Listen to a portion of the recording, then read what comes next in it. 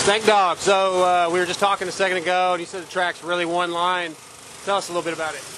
Yeah, track's one line. It's really soft out there. It's super ruddy, super technical track. It's going to lead into the good motos. Hopefully it gets better by the motos and lines start opening up for us. Well, are you having fun though doing this outdoor stuff? And I mean, has it been an enjoyable season so far? Oh yeah, absolutely fun for sure.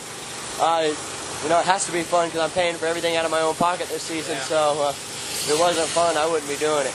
Right. And what are your thoughts on Arena Cross going away, at least until somebody else picks it up?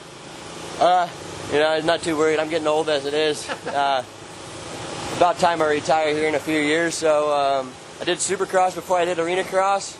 So maybe a few years go back to try some more Supercross. Hell yeah. So what advice would you give amateur kids, privateers wanting to get started in motocross if they're not an elite kid? I mean, would you tell them to still go for it? Oh, absolutely. Follow your heart, follow your hopes and your dreams, and keep pushing forward, and everyone can achieve anything they try for. Hell yeah. All right, so what's your favorite band of all time? Ow. You got one? God, Metallica. Okay. Best movie? Oh. You even watch movies? Friday. There you go. Okay. So last one, I guess. What's the best day of riding you've ever had? Just whether it be play ride, most fun, best memory. 2016 High Point.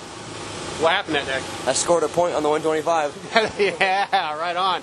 All right, Stank, man, I really appreciate it. I know you're resting, and I want to get you on our main show one day, and maybe we can make fun of Daniel Blair. Oh yeah, we'll be on there making fun of Blair. Right on.